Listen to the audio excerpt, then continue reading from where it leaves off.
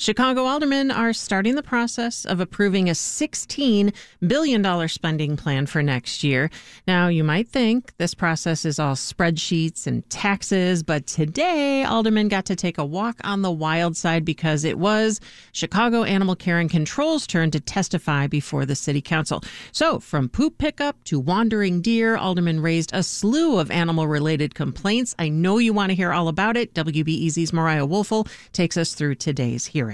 Chicago aldermen field a lot of calls about animals, and not just dogs and cats, says Alderman James Kappelman. I once was called to rescue a tarantula. Newly appointed Alderwoman Nicole Lee says one of the weirdest calls her office has ever received was about a month into the job. One of the people on the phone was speaking to a constituent, and I overheard, "I'm sorry, ma'am, how many alligators did you say were in the garage?" 2. There were 2 alligators and a giant snapping turtle in the garage of an 11th Ward resident on the southwest side.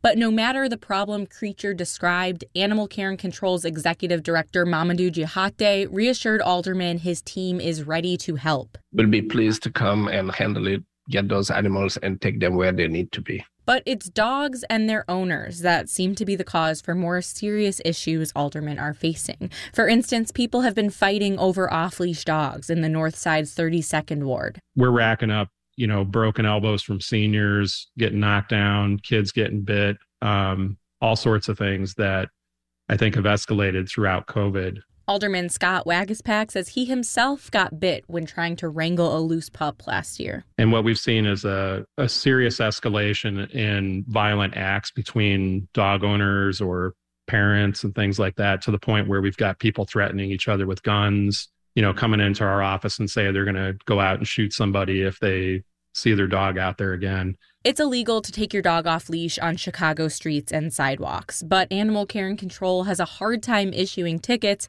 saying residents are hesitant to provide identification to their workers. Leaders vowed to hold ward meetings with the police department to try to boost awareness. A few miles northwest, near a nature preserve, it's wandering deer causing trouble. The deer have figured out how to cross Western. Alderman Andre Vasquez says the deer are strolling right past the tattoo shop, car dealership, and taco joint along Western Avenue.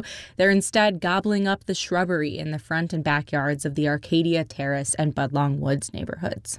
The hearing was capped off with testimony from one of the council's most enthusiastic animal advocates. And Alderman Lopez, I knew you were going to be here for this one. Lopez started with a sad tale about a sick dog who, spoiler alert, does get better. About 2 weeks ago, one of my 7 dogs, became deathly ill.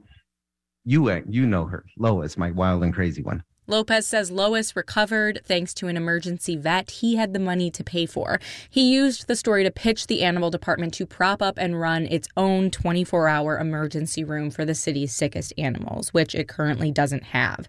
It's a lofty goal for a department with just around 80 employees and $7 million a year, but leadership nods along at Lopez's vision. Budget hearings continue all week, likely with less testimony about dogs, cats, and alligators. Mariah Woelfel, WBEZ News.